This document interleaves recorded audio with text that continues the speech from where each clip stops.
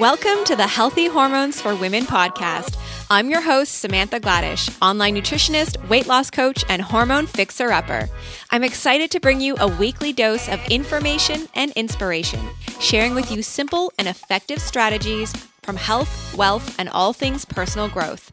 Get ready to become the master of your hormones and experience vibrant health to live a life of more power and possibility.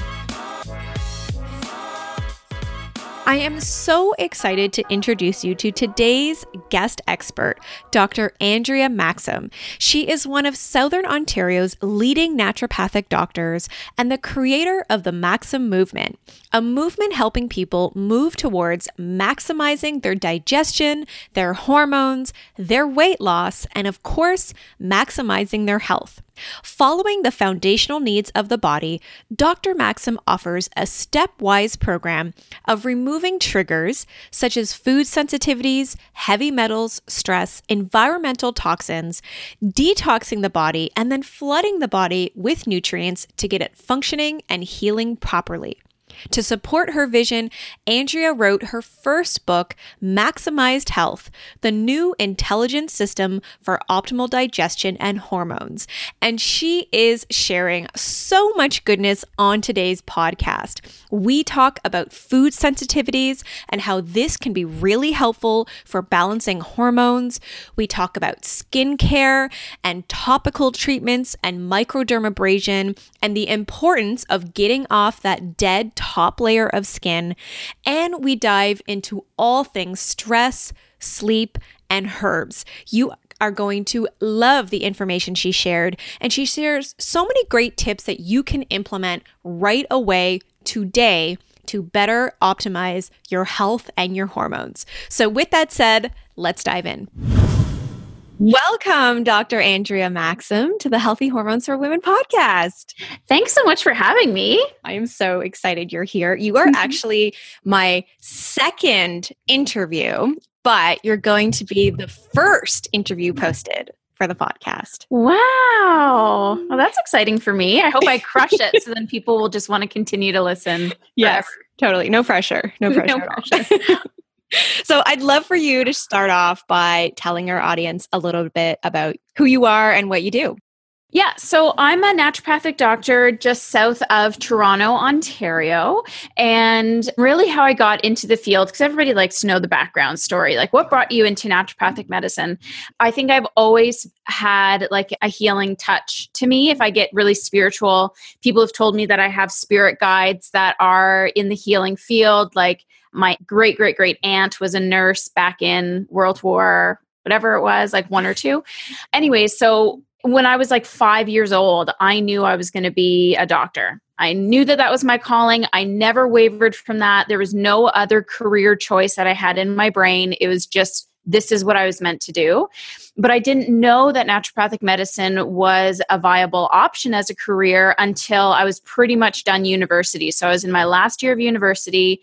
And I was just like, I don't really know what I'm going to do. I realized that conventional medicine didn't suit me, nor did I want to go through all the competition to become a med student and all those other things. So I said, well, if I don't want to work that hard, I obviously don't want it that bad. So I was just Googling one day and there was naturopathic medicine. And I don't have like a health history or a health story that brought me into this field. I know a lot of people say my family members were treated by a naturopath and that's what inspired me, or I had a health condition. For me, it was just more the connection piece that I get to provide with my patients and sit across from them and get to know them for a minimum of like a half an hour to an hour's time. And we get to create more of a therapeutic relationship as well as really dive deep into what some of their root cause issues are. And when I see these transformations happening in my practice, and please understand, like in my practice, I do not do any fancy IV therapy. I don't do massive big protocols. I stick very, very much to foundational elements and ways of treating. And people are still getting like phenomenal results. So it just reaffirms that I'm definitely doing the right thing. And for me, health and wellness has always been something that I kind of self-ingrained into my lifestyle right around when I entered high school, because I lost about 40 pounds from grade 8 to grade 9 all on my own. And, that really stuck and connected with me. So I always have like a little bit of that ugly duckling syndrome. So when patients are coming in to see me about their struggles with weight loss or issues with skin or troubles with hormones, I can almost go way back to when I was there and remember what that felt like and really connect with my patients that way too. So that's really kind of what brought me to where I am now. And now I'm just really like honing in on the skills and really saying, okay, if hormones are your issue, it's so easy to want to treat like the symptoms. But in my practice, I've consistently seen that there's some deeper things that have to be taken care of first. So that's why I'm thrilled to be here today so we can talk about that with your audience. Yes, I'm so excited. I know there's so much goodness you've got in store for us today. Yeah. So speaking of hormonal imbalances, obviously that can mean a lot of things. So what are some of the hormonal conditions that you work with most in your practice? The biggest one that I find the most undetected is thyroid. So background thyroid issues. But quite frankly, when it comes to hormones, it's usually just issues going on with the menstrual cycle. So really heavy bleeds, a lot of cramping. Some of my patients have PMDD. So people are coming in with a lot of those conditions, and it's amazing how supporting the body helps to treat a lot of those issues as well. Like estrogen dominance is also a big thing that I scan for. So I don't get a lot of like diagnoses coming into my office. I get a lot of these symptom pictures, and then I just say, okay, at least this is what we need to rule out. This is what we need to start treating. Awesome. So in terms of treating and supporting our hormones, what would you say is the first step we can take? And that's probably a really broad question because it is, but I'm sure people have heard this before, but everything stems down to your digestive system. And the reason why your hormones are sort of a neighboring system to your gut. So even when we're talking about menstrual issues and cycle problems, well, what is the next organ system that's right on top of the uterus? It's your digestive tract. And your digestive tract takes up a huge amount of territory in your body. So what we're really looking for there is what are the sources of inflammation that's going on in the system? And more often than not, there's inflammation going on in your digestive tract, whether it's food sensitivities, which is the number one thing that we have to be ruling out and treating. It could be overgrowth of bacteria, parasites, yeast. It could just be untreated inflammation. So a lot of people say, well, I cut out gluten, but I still don't feel better. Or I cut out dairy and I still don't feel better. Well, all you really did was you just stopped punching holes in the wall, but now you're left with a cottage cheese wall that still needs to be plastered and sanded over and repainted to make it look and function properly again. So there's steps that I think people are taking, but they're taking it either in the wrong order or they're taking it without knowing what all the steps are that need to be put in place. Like to properly heal your gut isn't just I avoided wheat or dairy for a week and didn't notice a difference. You're looking at a minimum of 3 months for your immune system to actually just completely calm down and start allowing the healing process to happen. And that's in the absence of adding in any nutrients that speed up the process. But as I said before, like a lot of people are either doing it backwards, they're doing like step 2 and 5 instead of going 1, 2, 3, 4, 5. Like there's so many things that I think people are missing. And as soon as we know that there's a hormonal issue, everyone typically wants to go right to estrogen gel, progesterone, hormone replacement therapy, whether it's natural or conventional. And they think, well, that's got to solve my hormonal issues because we think treating like one for the other equals all done. And it's just never the case the way the body works now. For instance, I've seen a lot of patients with undiagnosed celiac disease start treating the celiac, and their cycles have never been better, like no pain, no heavy flow, no cramping. And so I always like to say, well, when one house is on fire, all the neighboring houses are going to be on fire. So we have to figure out where the source of that fire was, and then we can start treating the hormones easily. Absolutely. So do you do any type of food intolerance testing? Yeah, so we do blood work. We requisition it out to a lab where they get their blood work done. But I typically will do it through either Rocky Mountain, or you can do Doctor's Data, or I think there's a number of places in the States that do it as well. And that's really like the first step. Now, we're going off on a bit of a tangent and maybe we don't want to go down there, but I just need people to understand that getting the lab testing done is not also the end of the line, because there's interpretation of the lab work that needs to be taken into consideration. Meaning, patients will get this lab testing done. They'll have like 40 or 50 foods that are triggering moderate to severe, and they just stop eating all those foods forever. And they still may or may not feel better in the end. And that's really not logically what's happening in the body. Usually there's maybe up to 5 key food groups that are causing the trigger, and all the rest of those foods are just the byproduct of the inflammation. So I don't want anybody on this show to run off and get a lab test done and then just avoid all these foods and have no idea what to do. You really need to align yourself with someone who knows how to interpret that lab work, how to heal the gut, and how to slowly start reintroducing those foods in. Because a food sensitivity is not an allergy. It's not something you're born with. It's not something that you're always going to have the exact same reaction with, because again, I'm dairy sensitive. And if I have pizza one day, I'm okay. If I have yogurt the next day, I'm on the toilet, right? Right. As graphic as we can get. So it's never going to be the exact same reaction. And it's based more on the immune system's reaction to the proteins in those foods. It's not an allergy. So it's not every time I eat this, I'm going to get the same response. So even with analyzing the lab and treating, there's no given recipe for it. It really does take a lot of back and forth with your practitioner to figure out exactly how to get you back to as close to 100% as possible. Yeah, I can totally relate, because I did my IgG test probably almost maybe 8 or 9 months ago.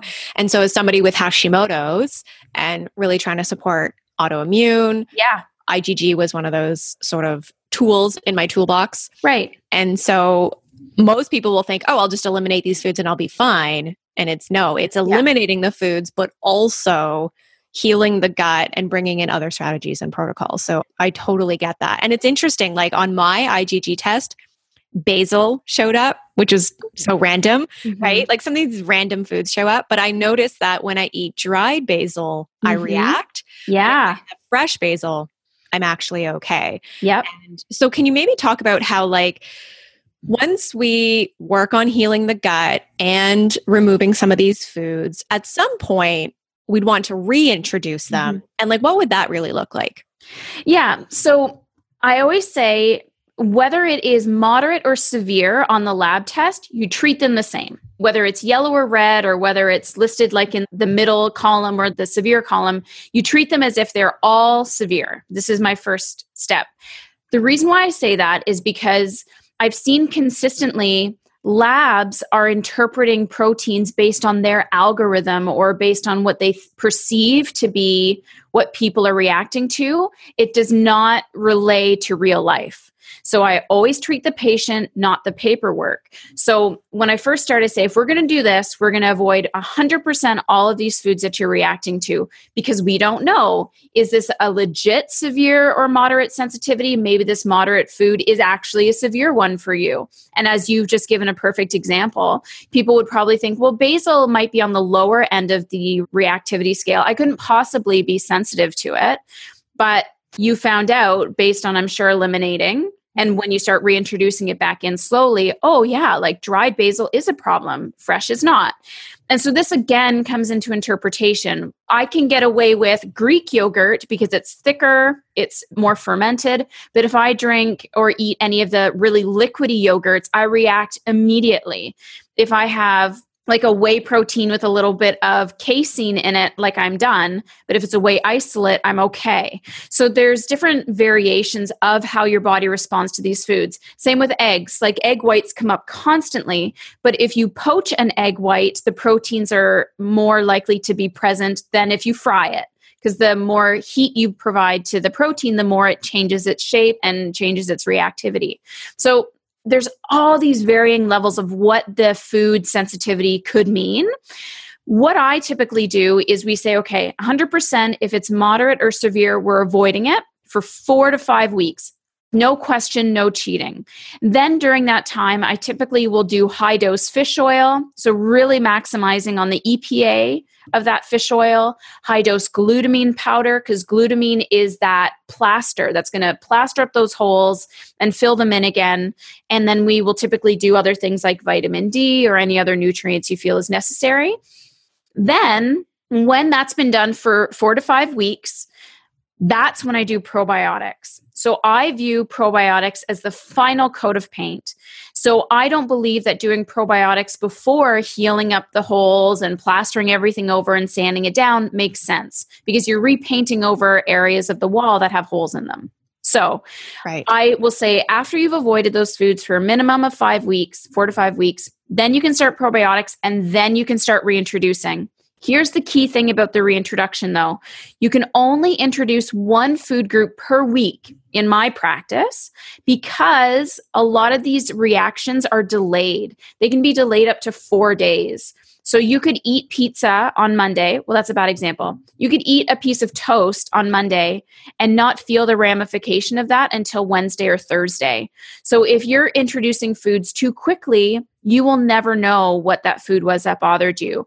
And the reason why I said the pizza was a bad example is because now we're putting together too many food groups into one meal. So you have to be very, very, very strategic about how you're reintroducing the food groups, making sure they're isolated, and taking that time to go back through your list or go back through your foods and only do one per week and see how you feel. If there's no reaction by the end of the week, most likely you're okay. You're just going to again have to pay attention to form, as we've already discussed, how it was cooked, and how often are you eating it. Because one challenge per week is not the same as eating it every other day or every day in a row. Your body will respond differently. And then what I say is if you got the test done, go back to the results and go through the lowest foods first and work your way up to the highest, and then check them off. Yep, that food is fine, or nope, that food's not okay. I feel like this is where so many people fall off the wagon. Yeah. Yeah. The reintroduction is like, oh, now I'm just going to eat my pizza and have whatever, my burgers. And like, totally. Yeah. Yeah. And the other thing to be aware of when you do that is often the immune system, when you've allowed it to heal, will kind of regroup and get very, very good at letting you know that that food does not work for me. So, if you are going to go balls out when you're done, you better be prepared for that kind of like whammy in your face of how your body responds to it. Totally. I'm currently, at the time of this recording, on the autoimmune paleo protocol. So lots of foods already that need to be eliminated. Mm-hmm. And then on top of that, already eliminating what showed up in the IgG test. But before I even started the autoimmune paleo, I was already eliminating those IgG foods, like the eggs and the dairy and a lot of like the casein and things like that. So I'm at a point where I can slowly start to reintroduce those because I've had them out of my diet now for almost 8 weeks. Right. So I had like a little bit of buffalo mozzarella the other day, and like that was it. I didn't introduce anything else. That was it. And then I didn't really notice much symptoms. I had a little bit of a breakout, which I do find is what happens with dairy. So that's kind of what I noticed. But I feel like, again, if I were to introduce 5 or 6 things at a time, I may not have known that it was specifically the dairy that caused me to break out. You got it.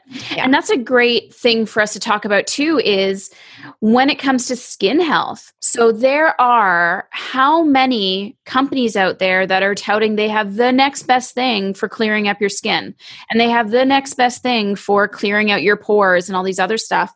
I have yet to see that happen personally. Totally. I know I have patients that have tremendous body skincare routines, and they're still having breakouts on a regular basis. And I'm just like you. The only time my skin breaks out is when I have anything with dairy in it. It could be the smallest amount. It could have just been a little bit of like dip or something like that. And almost immediately I do.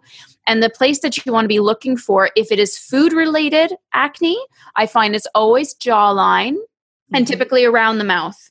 Right. If it's hormonal acne, we typically see it more on the chest, the T-zone, cheeks perhaps, but I find food always is in and around the mouth and along the jawline specifically. So if that's happening to any of your listeners, I think that's a really important piece for you to be considering. And again, guys, it's not I can avoid dairy for a couple of weeks and be okay, because you also have to give your skin time to bring out whatever it was that was clogging up those pores. What we're looking for is no new acne growths are happening. And that tells you you're on the right track. It's not going to clear up your skin instantaneously because you're getting now into like the dead layers of the skin. But failure to notice any new pimples coming up shows that you're typically doing something right.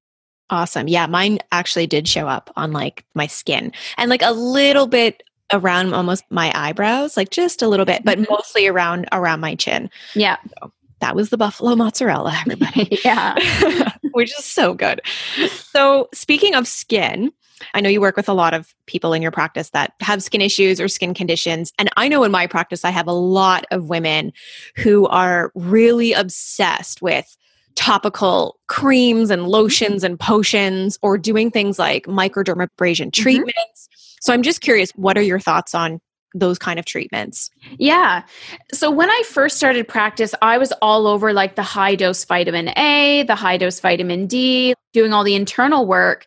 But now that I've continued on in practice, I'm seeing like, yes, the internal work does help. But as I mentioned earlier, like it's not helping to clear out what's existing already on the skin. So I just came back from an event in California, and there was a person there who her whole business is around teaching people at spas and skincare consultants about how to properly manage skin. And she made a really excellent point that I didn't really clue in, but it was just one of those things where that light bulb finally clicks off. And she said, most of the skin cancers that actually happen to someone are at the dead skin layer right at the top surface of your skin. And that makes a whole lot of sense to me, because every single day your body is trying to shed layers of skin.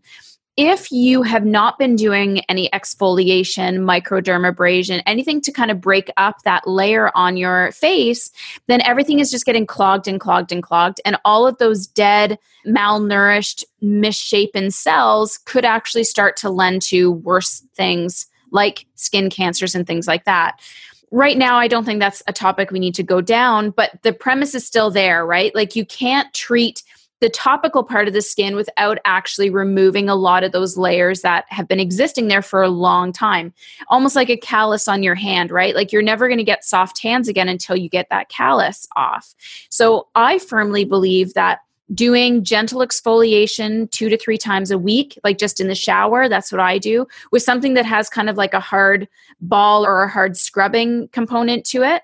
Like I know I've used Burt's Bees exfoliating cream and it works great, but you can even make your own kind of facial sea salt scrub. I'm sure you have a few products in your line, Samantha, that people could look into. But doing that 2 to 3 times a week, I think in the shower is a really great idea. And I do recommend getting into more of that deep tissue layer there's a new therapy called wet microdermabrasion, where they're re-nourishing as well as removing the cells and cleaning up the pores at the same time. And doing that maybe once every 2 to 3 months would be a great, great thing just to lift and rejuvenate that layer off the skin. There's other topical things that you can absolutely do. I believe castor oil is a wonderful, very, very inexpensive therapy topically, where you can just do spot treatments. But please remember what castor oil is doing is it's irritating the skin. It's bringing fresh blood flow to that area wherever you put the oil. So the oil is essentially pulling everything out of those pores and bringing it up to the surface.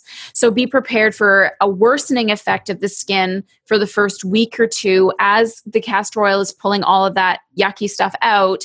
And then you'll be left with a beautiful layer of healthy skin again.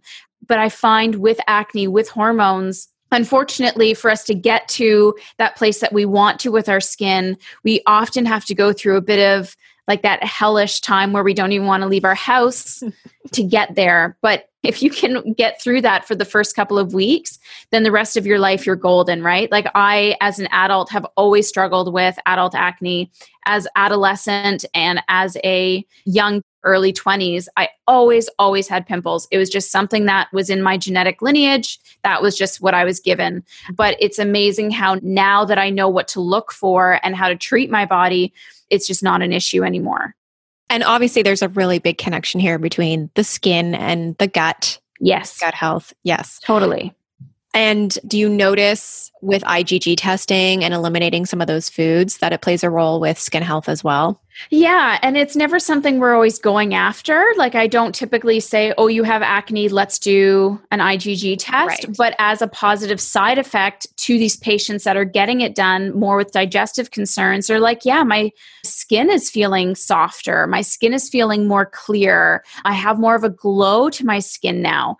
Now, let's also talk about some other things here too. I mean, water and hydration is a huge piece to all of this as well. So you can do all the gut healing that you want to. You can take all the serums and all the nutrients that you want to. But if we're bringing things right back to the very, very foundational piece of your body, you have to be hydrating your skin as well.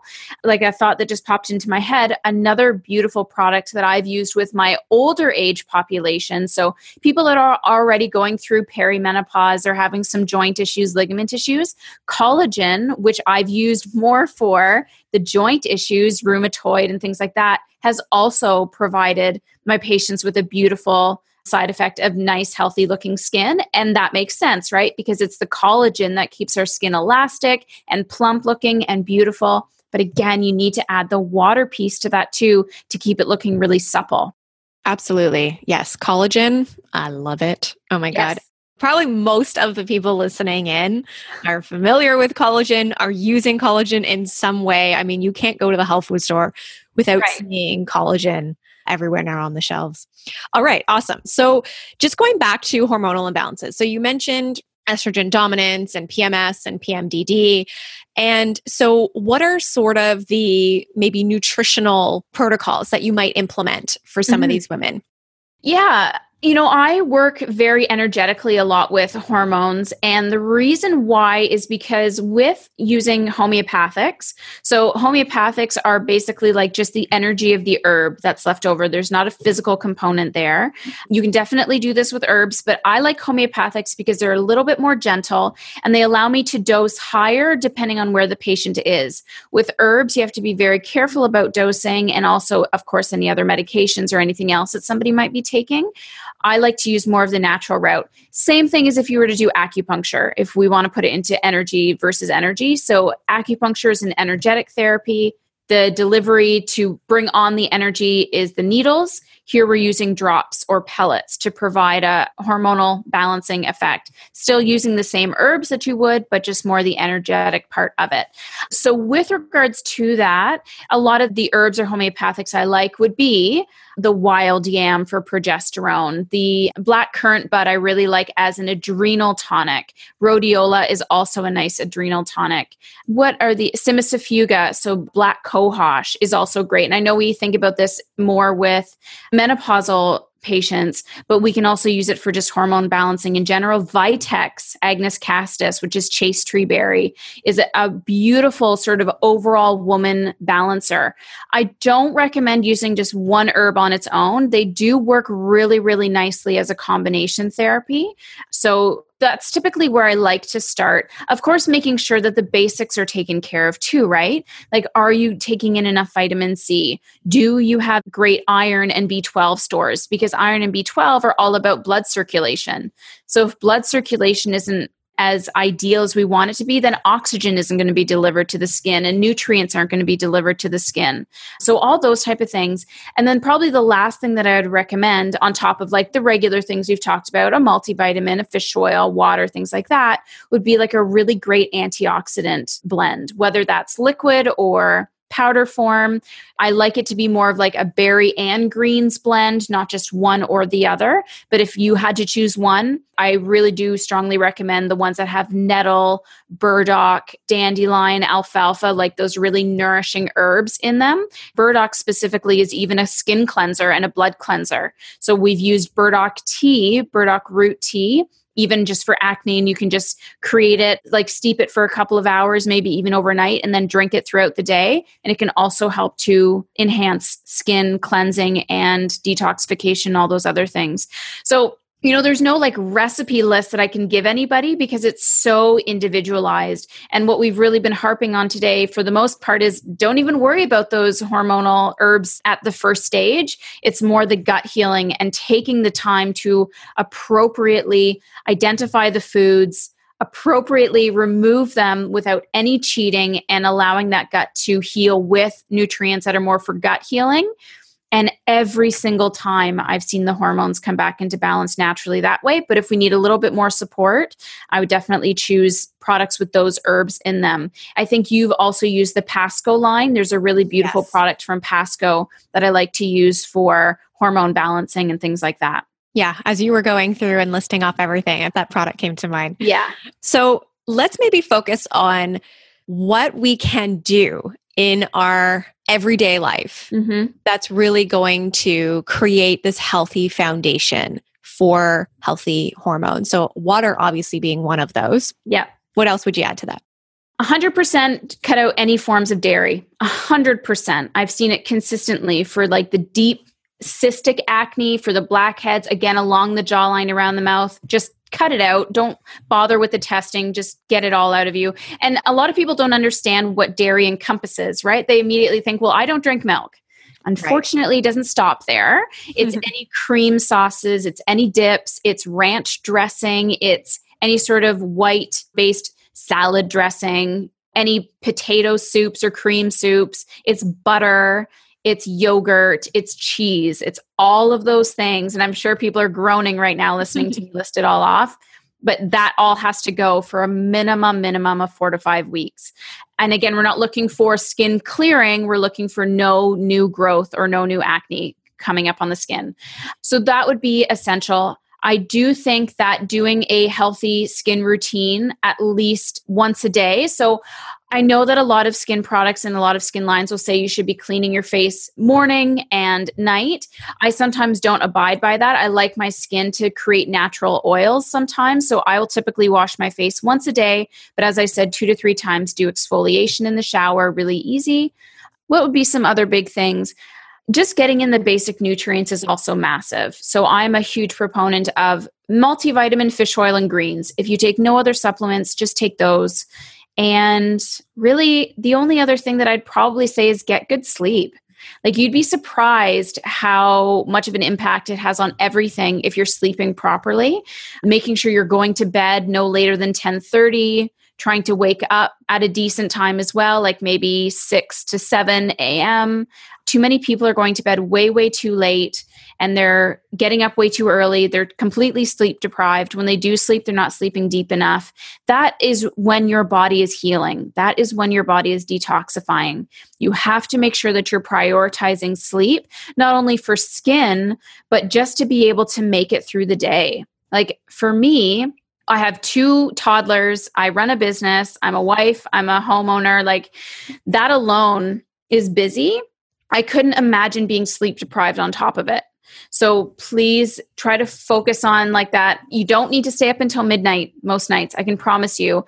And usually at the end of the night, my husband just wants to watch TV. And I'm like, well, I can watch these shows during the day online if I really wanted to. I'm not doing anything valuable with my time. I might as well just go to sleep, you know? So just those little things, which I'm sure people, I can almost hear them say like, well, I have to stay up late, or I never have time, or blah, blah, blah. This is how it is. Like, it's whatever you want to prioritize.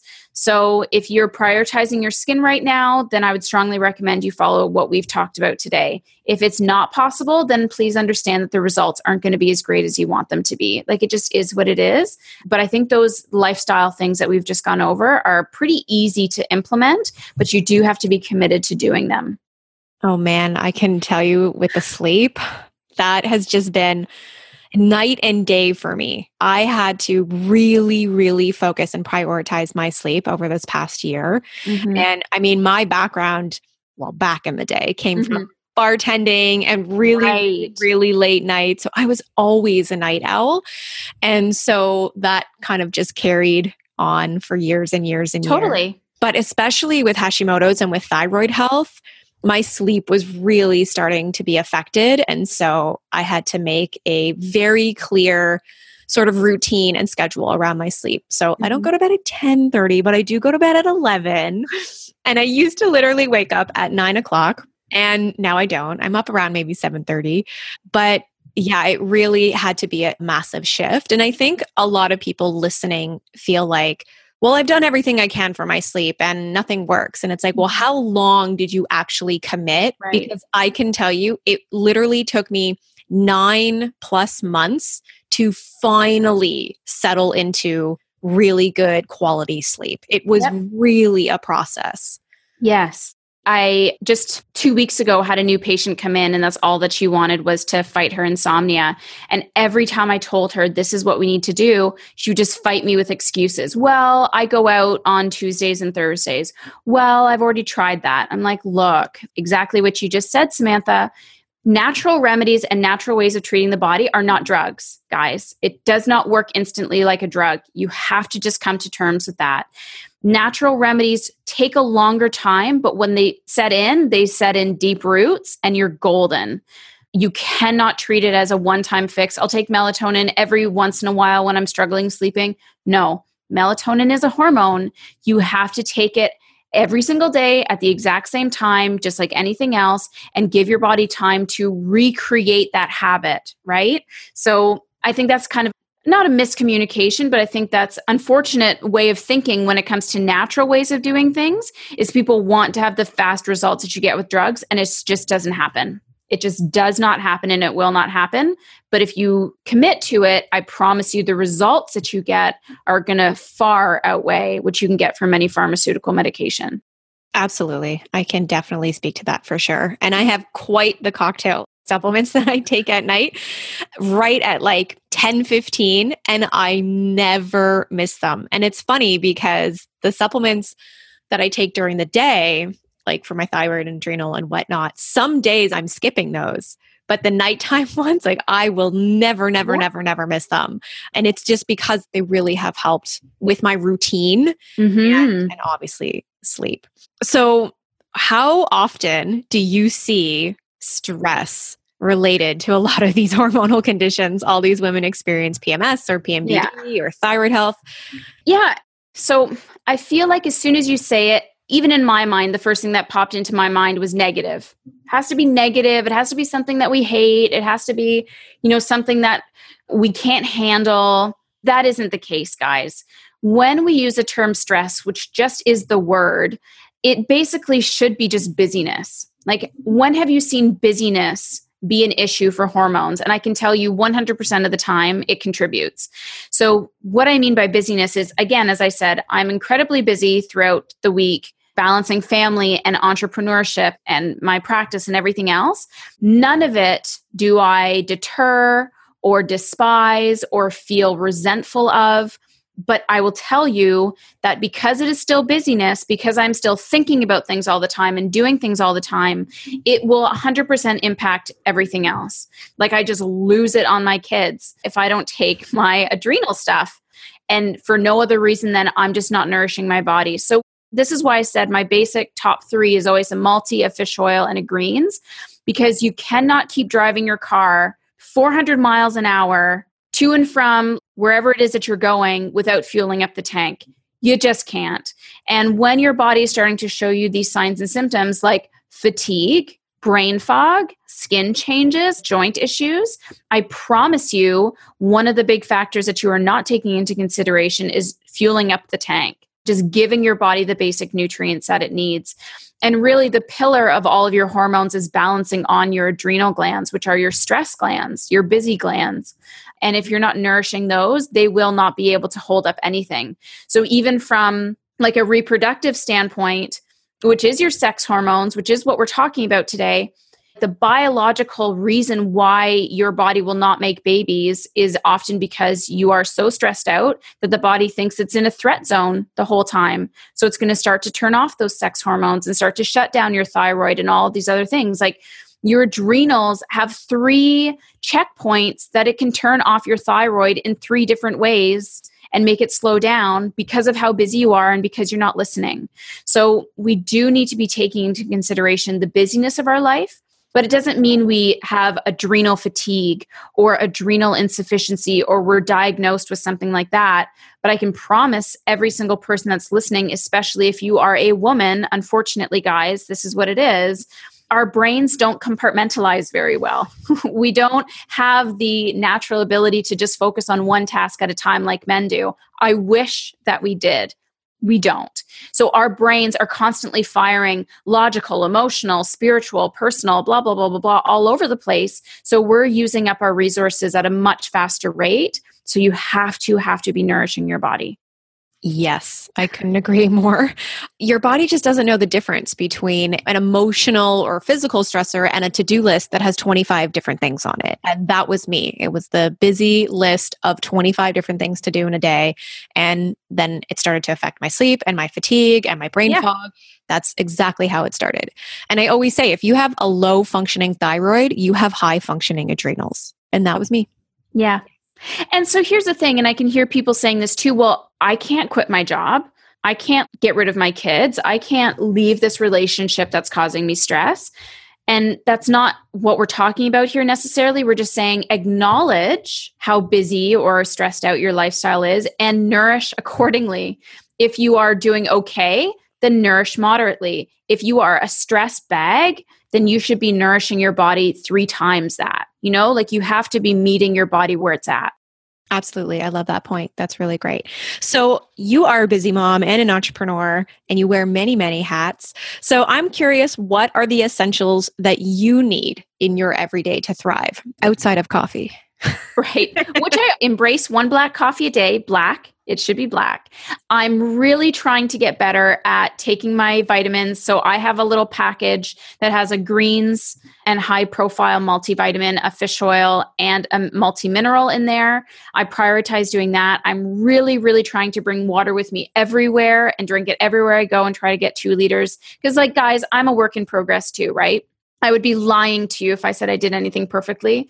Going to the gym is like the biggest chore and mind game of my entire life. So I try to get there at least twice a week, but I am really good at exfoliating my skin. I am really good at like sleep is the number one thing that I will never sacrifice on. Even if I have something that's due or a deadline that's like the next day, I'll just wake up early and do it as opposed to stay up late. So sleep has probably been my saving grace. And some days, and I'm not afraid to say this, I will be in bed by 8:30 and absolutely like the happiest person ever. Like I love the that. earlier, the better for me. And I just love it.